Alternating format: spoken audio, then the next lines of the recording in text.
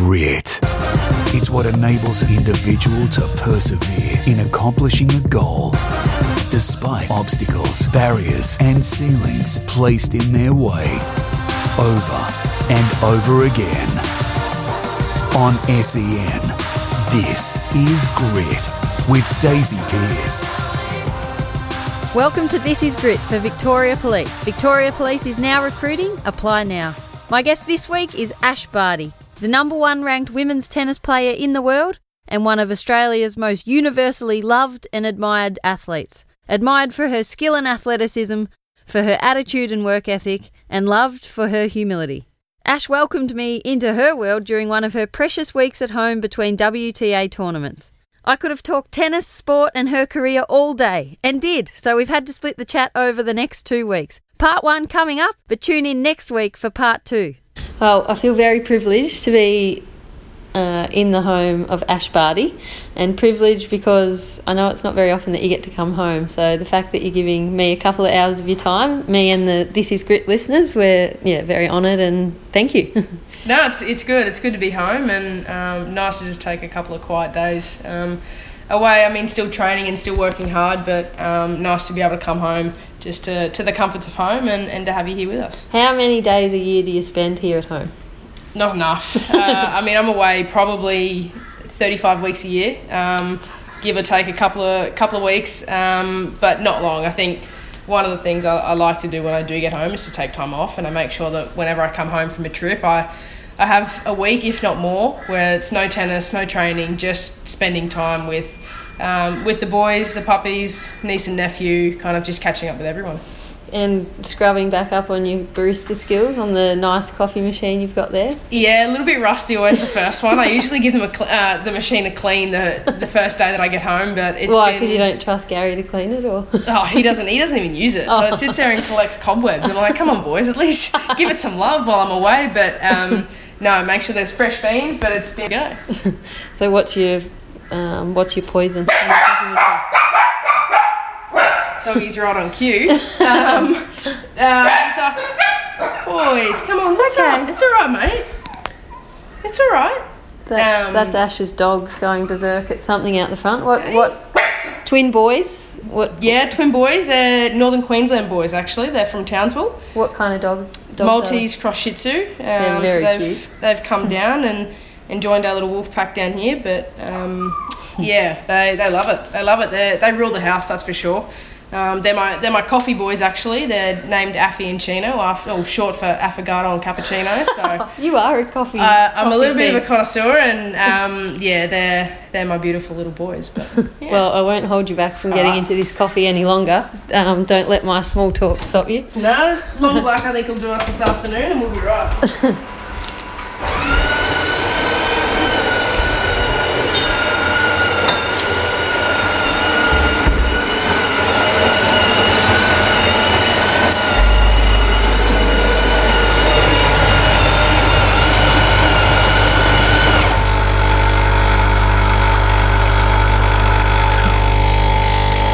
It's my pride and joy. It's a shocker. I spend more time here than I'm proud to admit. How many coffees a day? What fuels the number one tennis player in the world? Depends how bored I am, I think. Often if I'm bored, I'll just come home and have a coffee, but 3 or 4 a day I think is probably normal.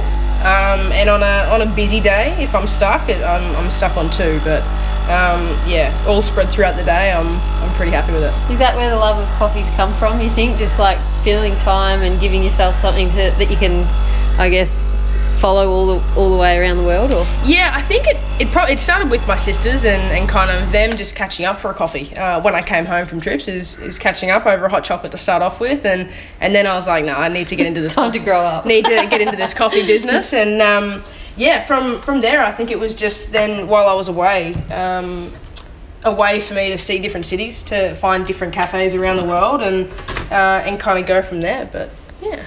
What's it like coming home now? Now, I can imagine life would have changed a little bit since winning the French Open. Is it different coming back home to Ipswich now? Yes and no. I think nothing's really changed me or my team. I think more than anything, there's a little bit more recognition and people say good day when I go down to Woolies and whatnot. But or Target or when I'm jumping out just to pick up a few books and different things. But no, I mean it's amazing the support and the love that I get all around the country, but especially when I'm home.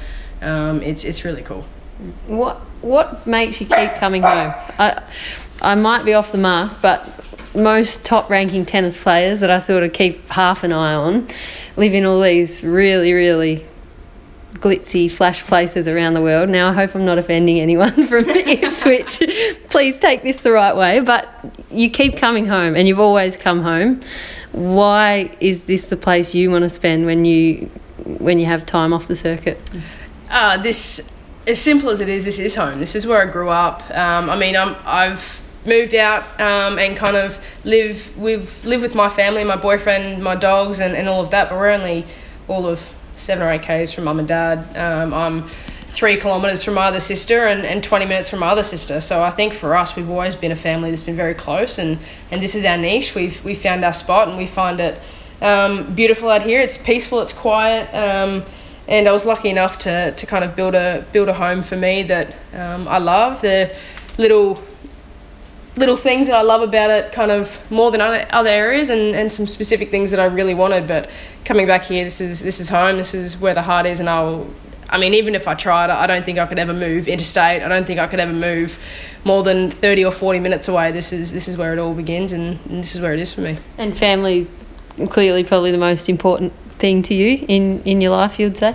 Absolutely. I know that as long as I love my family and I have their love and they love me and all those things, that's all that matters. It doesn't matter whether you have $5 to your name or $5 million. It doesn't really matter. It's not going to change anything. And I mean, being able to spend time with them, that's all that matters. I'll let you punch out this second one and then we'll keep chatting.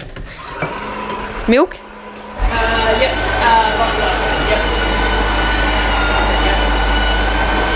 I hope I'm doing Is that my one? Yeah. I hope I'm doing a Melbourneite proud here. Oh yeah, we've got an elaborate setup too. It's like shameful, our coffee. I love it. We've got, Ben is so into it that he like weighs out the shots. Like we've got a special grinder. This one, it's brilliant. It does it all automatically for me. Yeah, that's awesome. He loves the actual science of like measuring out the shot and like timing the shot. Yeah. He's so into it, it's ridiculous. I want to get, in my forever home, whenever I do finally build it, I want to get a coffee bar where it's all built in underneath. Yeah. I'm scared to know how much that's going to cost me, but that's something that I feel could be a non-negotiable. Sometimes when like Ben always makes the coffee, that is one of the good things about we each had a machine before we moved in together. Yeah. So we had to like decide who's stayed. Yeah. And he's won, mainly because he fought harder. I picked my battles. And it also means now that, because it's his machine, like he wants to make them. So I'm like, yep, sure, done. Go for it. This one's actually what I take to China as well. I get the beans from home. AeroPress? Yeah. Beans from home ground already. Take it over and so I can that you've got a taste of home then. Yeah, and I can kind of make a long black and away.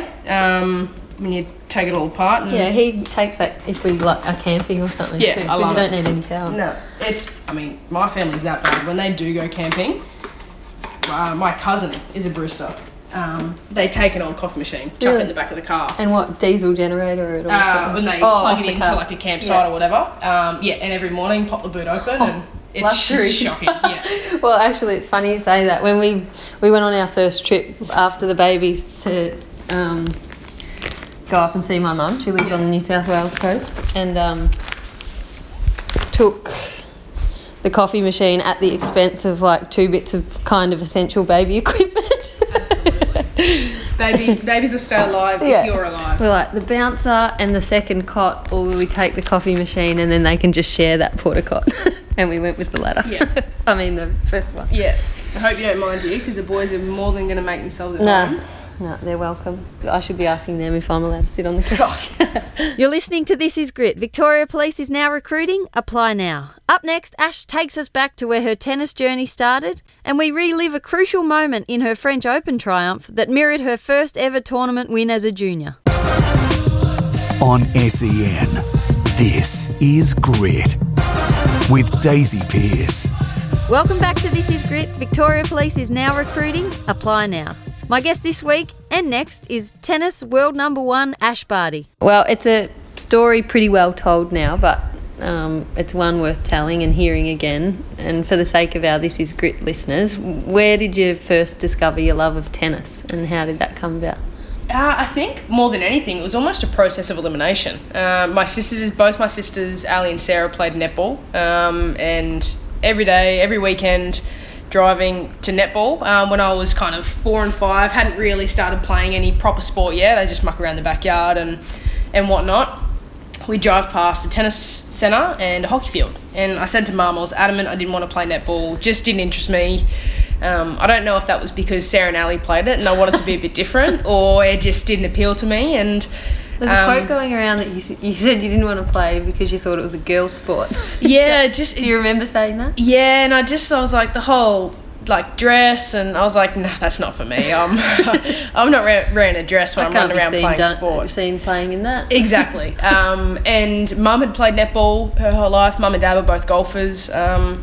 And yeah, originally I said to Mum, I think I want to play hockey. And she goes, why do you want to play hockey? I said, well, we'll have a stick. Like, I get to hit things and hit people with the stick. And she said, okay, well, we're going to veto hockey. You're not playing hockey. So the next option, exactly, the next option was tennis. And a little bit of a family connection through my aunts and uncles directed us to this club at West Brisbane Tennis Centre and to Jim and Robbie. And yeah, from that first lesson, I remember it vividly, which is bizarre. I mean, I don't remember a lot of things from when I was young. It was like 2 weeks until I'd turned 5. So I was still four and a bit. And yeah, I remember first lesson, Jim said, look, we don't usually take kids until they're 6, 7 or 8, purely just because of group sizes. And we kind of want kids to try all different sports and not be sucked into one straight away. But tennis got me hook, line and sinker in that very first lesson. I remember hitting the first ball and Jim said from there I could stay, and yeah, here we are. When you say Jim, you're talking about Jim Joyce, who, as you've just said, was your first coach, and you're still in really close contact and have a lot to do with him now. What sort of an influence has he had on you as tennis player and person? Yeah, I think first and foremost Jim is like a second dad to me.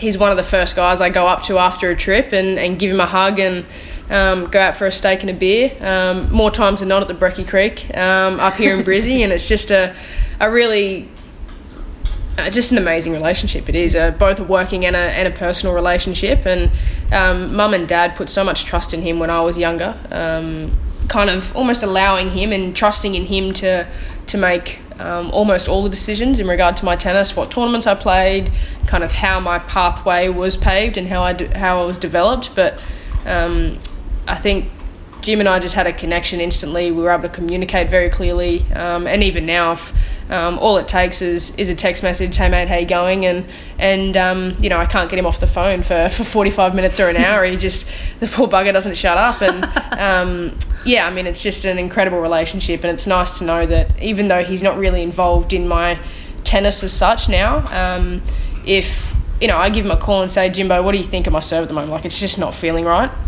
He gives me 2 or 3 cues instantly that just come back to junior days and things that work. Yeah. Exactly. So he's always a voice of reason and a sounding board for all of us. There's an awesome photo floating around of a very cute. It's one of my favourite sporting photos of all time now, after it did the rounds throughout your awesome French Open campaign.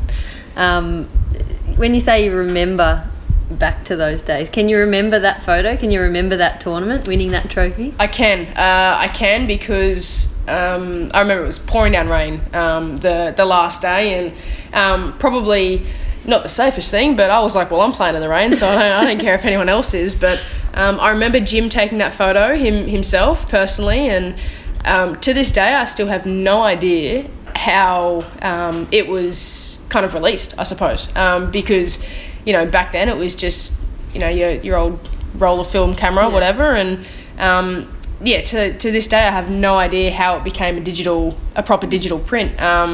So, I mean, it would have just been someone had taken a photo of it and whatever. But, some really special memories. And often I'll flick through photos from when I was young, and obviously they bring back memories and kind of thoughts. And, yeah. When you say it was raining that day and you remember it clearly, it makes me think straight to the French Open semi-final win when, having started awesomely, if that's a word, and then dropping that first set in the biggest momentum swing ever, it started raining. It did. Did you think back to that tournament? Did anything cross your mind, the synergies between that trophy win and then in that moment? I kind of didn't think of it at the time, but it's amazing how many times when I've, even more recently, thought back on that week in Paris, or on the 2 weeks in Paris, how many weird things there are like that, that because have crossed for back to context, moments. if you're not fully across the tennis and didn't ride every single ball like I did, so like I said, Ash started well. You started well. 5-love in about 12 minutes, I think. Yeah, and it was looking like, she's just going to wipe the court with this girl. Amanda, Anisimova, I always get that wrong, hung on after 2 set points and then won something like 6 of the next 7 games to win in a tiebreaker in the first set, and then you go down double break, I think. A double break in the next set. So you go from nearly having the first set in your hand to on the verge of basically letting the whole match slip. It starts raining, and Anisimova's box was kind of calling for the match to be called off, and she sat down, and you stood out on the court as if to say, "Hang on a minute, no one's called this game off yet. A bit of rain never hurt anyone. Let's keep playing." And I remember thinking, it's going to turn around. It's going to turn around because you're in control in your mind and thinking,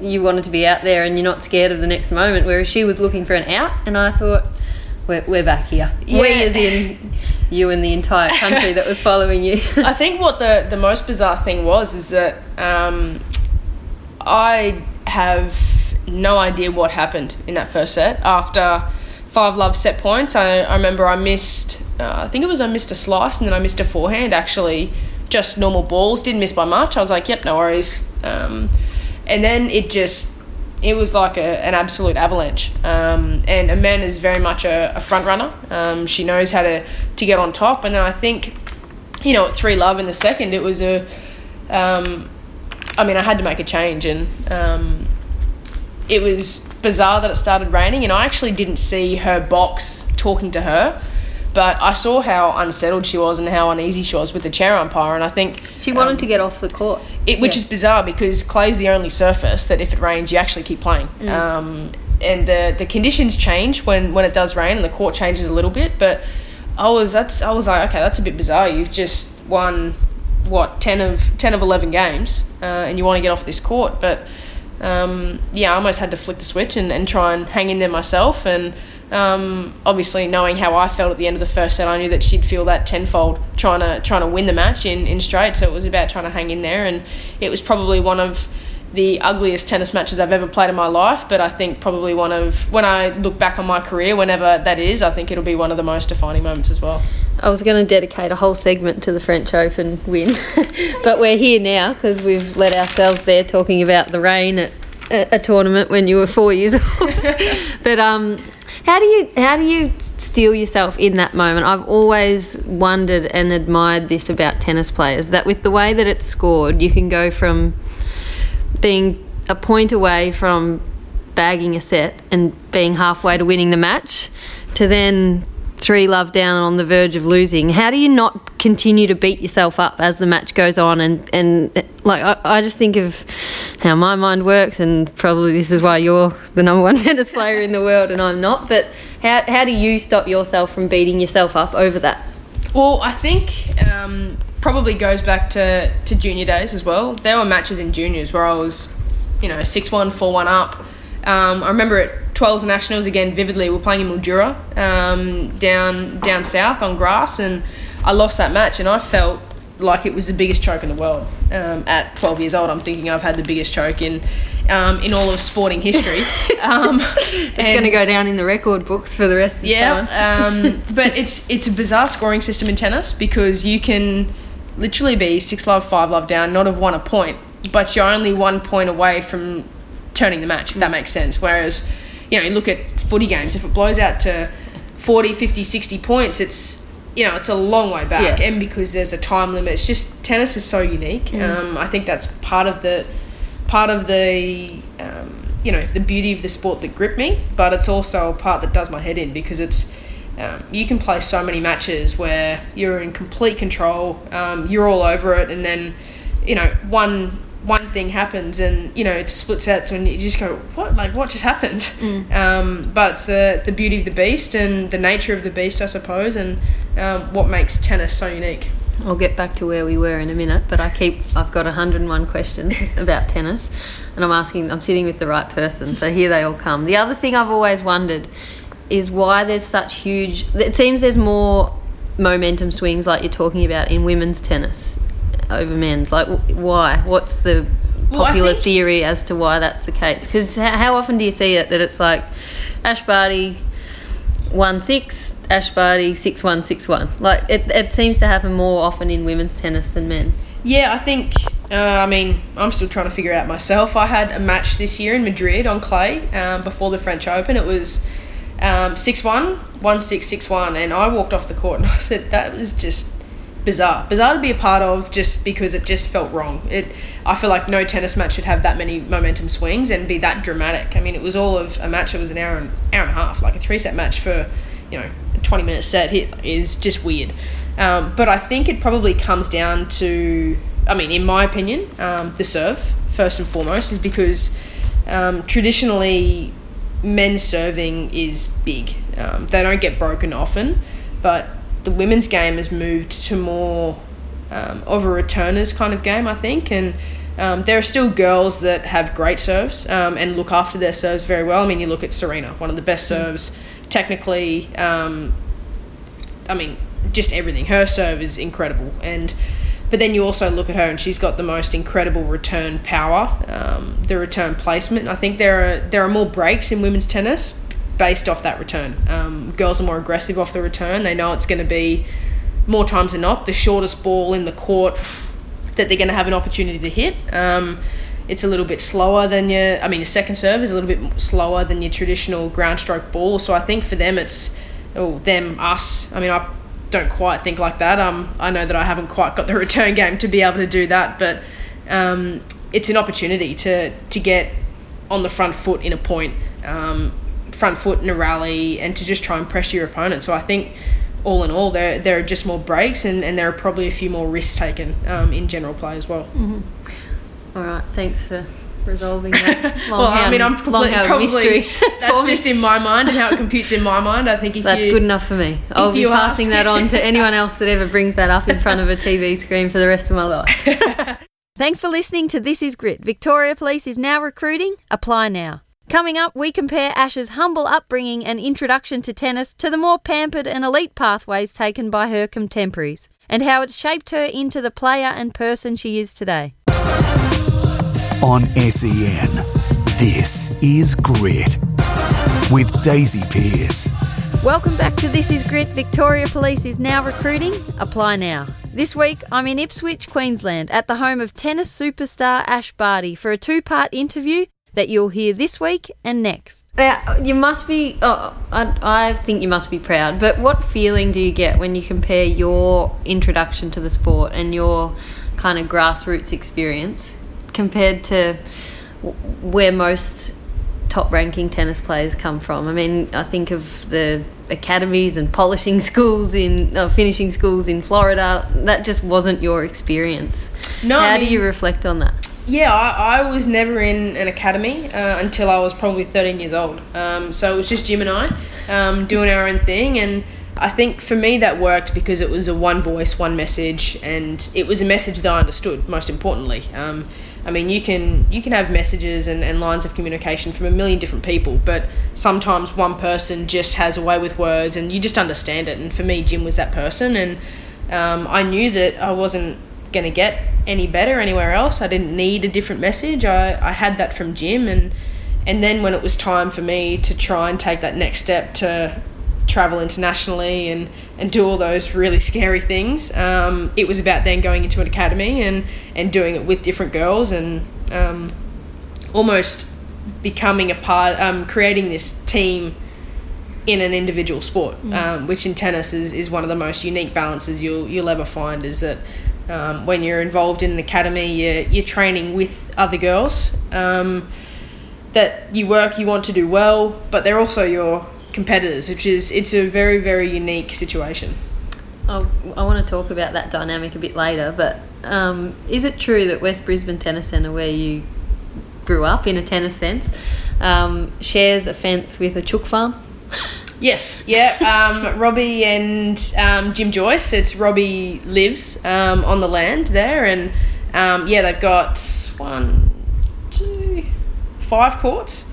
5 tennis courts, 4 down the bottom and 1 up the top court. You always used to hate it when you get shafted up to the top court. You had to walk all of 50 metres to go up there, and it was on the back of the road. The sun always felt hotter up there, but often you'd have your chooks coming down. I know that they've had some sheep and like alpacas, and I mean, I did not want to know what's up there, but there was a little fruit tree area with, avocado trees and passion fruit trees and all these different things. It was just a tennis club that felt like a home. And I don't think you'll ever find anyone who ever went to Jim and Robbie at Richlands at West Brisbane Tennis Centre to say a bad word about it and to not feel welcome about that club. And I think that's what makes it really unique.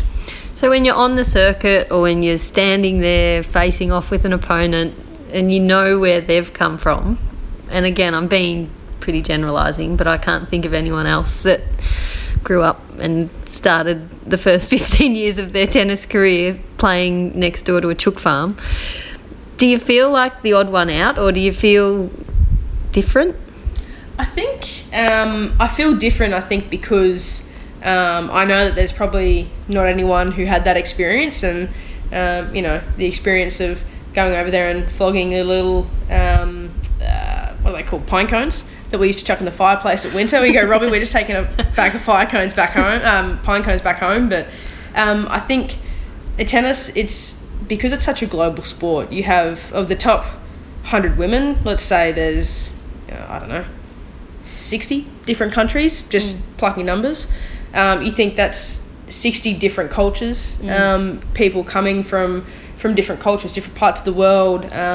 It's amazing. It really is. And, I talk to a couple of my really good friends often. We kind of share stories, and, I'm probably the first to admit that the WTA Tour at times is not very friendly, but I'm very lucky to have kind of a dozen really close mates that, regardless of whether you win or lose, it's that kind of same relationship, which is rare, but and hearing kind of how they've grown up and how they've played it just makes me appreciate more what I had, and I mean, you just understand how different the world is. It's incredible. When you say it's not very friendly, what do you mean by that? Like, is it just that individuality, like 1v1 competitive nature of it, or what do you think fuels that dynamic? I think there's always a lot of the time, I reckon there's always a front of not wanting to let people in, because you could play them the next week. You could play them in 3 rounds' time. It's incredible. Like, it's bizarre, and I think I was lucky enough to, when I first went on the tour, I spent a lot of time with Case Delacqua, and she was my mum on tour. It was amazing how she just directed me to incredible, genuine people, and it didn't matter who could hit a tennis ball better. If I was going to be playing tennis for 15 years, these are the people I'm going to be seeing every single day, every single week, every single tournament, and those relationships that I started back then with Casey are the ones that I still go to the most now, and we chat about Case all the time. I can't seem to get her out of my life. She's just always there. How does she feel about you referring to her as her mum? I don't know. I think she says big sister at times. But so she helped you filter out the good from the bad, in a sense, because she'd been there and seen it herself already. Without a doubt. And Case is just the most incredible person who is so positive and just brings in good energy. And the best people were attracted to her. They just found a way to be involved in her life and in her career. And I was very lucky to be able to see that kind of firsthand when I was 15, 16, 17, and now have those relationships with the girls that are still playing. It's amazing to think you're a 15-year-old out there in that environment. But at what point going back to the West Brisbane days, what point did you think, I'm going to go after a career here? Like, do you remember a moment where you suddenly thought, I'm going to try and be a professional tennis player? Or was it... I remember a conversation with Dad. We were down in Gosford, playing in a national tournament as well. Staying in little cabins and kind of just doing what we were doing. I don't know. We were just kind of going to another tournament, and for me, I never really understood that there was a professional path. And Dad had played golf at a very high level, and in the end had decided not to go professional.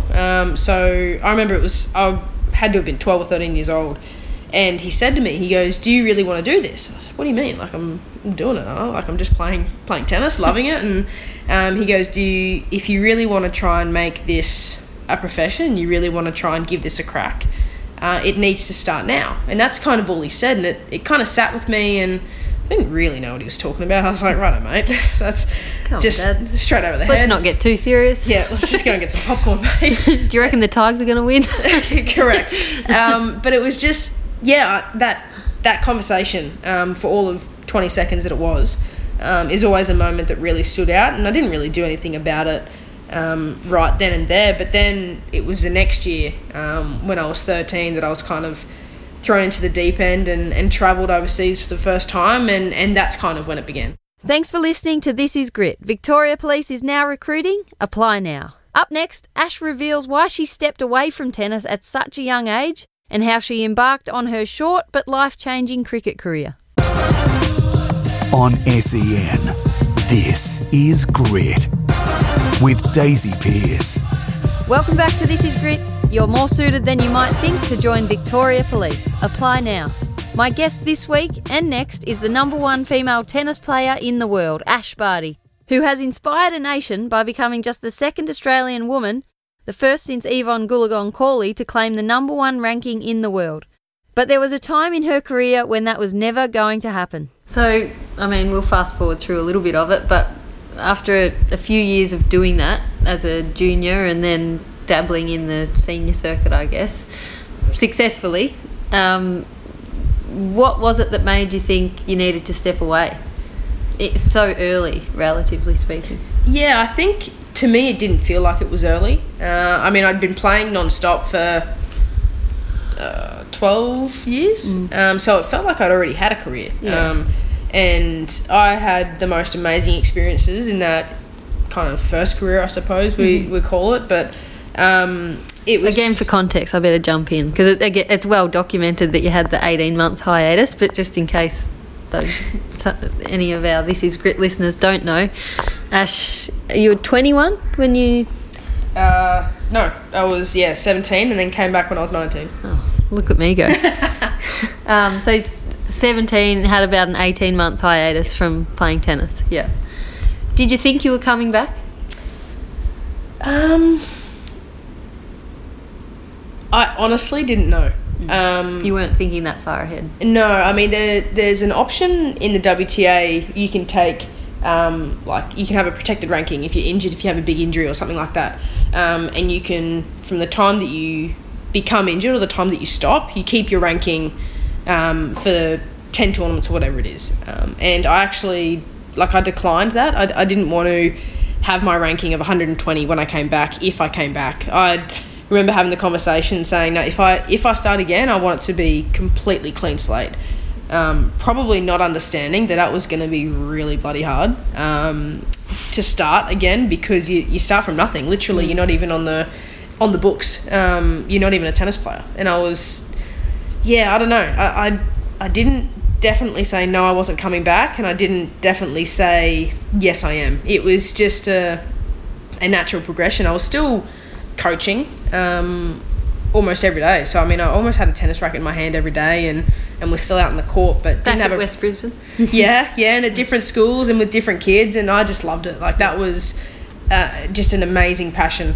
Still is an amazing passion of mine, is trying to get more kids involved. And I think one of the things that kind of inspires me the most with kids is when you're trying to teach them something and they get it for the first time. That look in their eye, that smile is one of the most beautiful things in this world. Like a hit. Yeah, it's just incredible. Like a coffee hit. Yeah, it's just incredible. And that's what I just thought, you know what, that's what I was missing when I was the last kind of 6 months playing. It was just flat, it was dead, it was lifeless. And I think then, I don't know, I think probably honestly I got bored and thought, you know what, I'm a tennis player. I can do this. And in and amongst there though was the cricket. Why cricket? How did the, just the casual National League cricket career come about? Actually through a physio that had worked in tennis, was working in cricket at the time, and I caught up with her and caught up with the Aussie cricket girls while they were in town one time and just had dinner. And scary how small the world is. Grace Harris, one of the Australian cricketers at the time, I played tennis with her at West Brisbane Tennis Centre, and I was like, this is just bizarre. So just from there, I kind of went and crashed one of the Queensland Fire training sessions and met Andy Richards, the head coach there at the time, and he said, just join in, come for a run around. And I was like, I can do this. I was so far out of my league, it wasn't even funny. But they chucked me in the nets and on a synthetic pitch to start off with. I'd never even seen a real wicket, never gone out or anything on a real wicket. And and then just after that session, he goes, mate, come back if you want next week. And back I came, and I know the girls were giving me a fair bit of stick. That first session I rocked up. I mean, I didn't have a cricket bag. I certainly wasn't going to be taking a tennis bag, so I just had a kind of over-the-shoulder country road duffel bag. Oh, boy, did I cop it for that. They go, come on. I was like, I don't know what to bring. And but just the way that the girls instantly accepted me and welcomed me was probably, I think, the thing that drew me to it the most. The joke was probably on them, though, about the country road duffel bag, when that girl with the country road duffel bag barely missed a ball.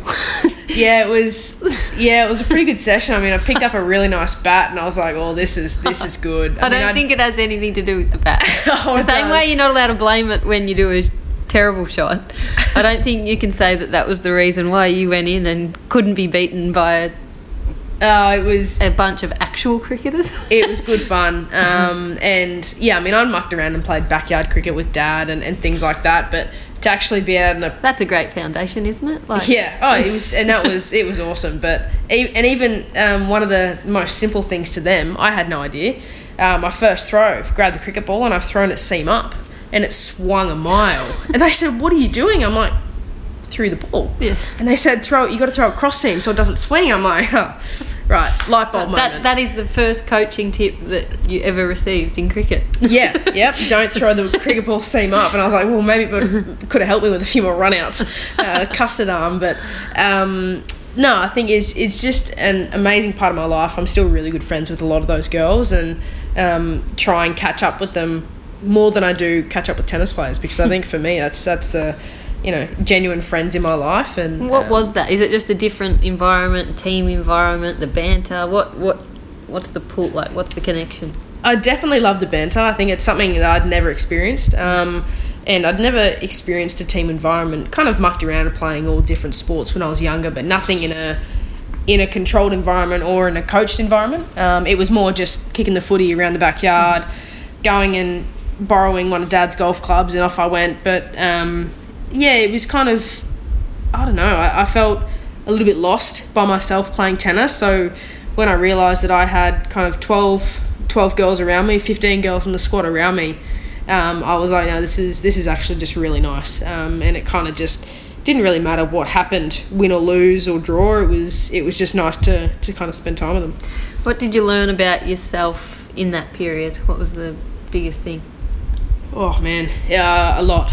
I think in a way I kind of found myself again, if that makes sense. I know it's sometimes a little bit of a term that's used loosely, I think, at times, but I don't know, I just felt like I had to experience what it was like to be a teenager. I went out to the pubs with my mates, went to a few clubs, and instantly said, well, that's not for me. I'm more of a pub girl and a kind of backyard barbecue kind of girl, but I had to experience all those things that I didn't.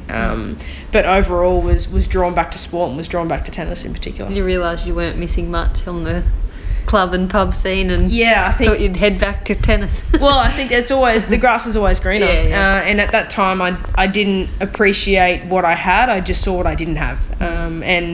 And now it's definitely being able to appreciate and be extremely grateful for what I do have, and and that's kind of all that matters. Since coming back, I don't know if it was a conscious shift or it's just happened as you've matured and evolved as a person, but you never say I in anything that you do. Is that conscious? Because it's always we, and you play an individual sport, but you're always talking about we've done well this season and we've made it to the second week of every slam. Like, is it? Yeah, talk us about that. No, it's not. It just kind of. I mean, I don't even know if I did it in my first career. I have no idea, but I think I understand how lucky I am to have so many good people around me, and I mean, my coach, I spend 30 weeks with him every single year. Him and I just doing our thing, and I'm extremely appreciative that he's able to sacrifice his time and invest so much time into my career, and everything. Even though I'm the only one on the court, all of us work so hard to try and achieve all these things, and we have the same goals, we have the same passions, and I think even though I'm the only one playing, I have 5 or 6 really close people around me that are helping me work towards the same goal, and I have all of my family and all of the people that have made so many sacrifices and have encouraged me and just put so much passion and drive into my career. Yeah, when you say we, who is it? Who are those people? Well, I think first and foremost it's Ty's my coach, and then my strength and conditioning coach. I've got a couple of physios that I work with, Nikki, my manager, as well, and then probably my spine of my support network is mum and dad, Sarah and Ali, Gary, all of those people that regardless of whether I win or lose, I know that there's always a message from them. Half the time it's not even about tennis, it's about something funny that the kids have done or the dogs have done, or something naughty that they've done where it just brings me a laugh. And I think being able to share it with those people, that's why I play, is to be able to create these new memories and these new experiences, and try and be as successful as we can. Thanks for listening to This Is Grit. Victoria Police is now recruiting. Apply now. Next week, we continue our in-depth chat at home with Ash Barty and find out how she found her swagger, how she views herself in comparison to the biggest names in sport, how many hours a day is dedicated to tennis and training, and the moment she became just the second Australian woman to claim the #1 world ranking.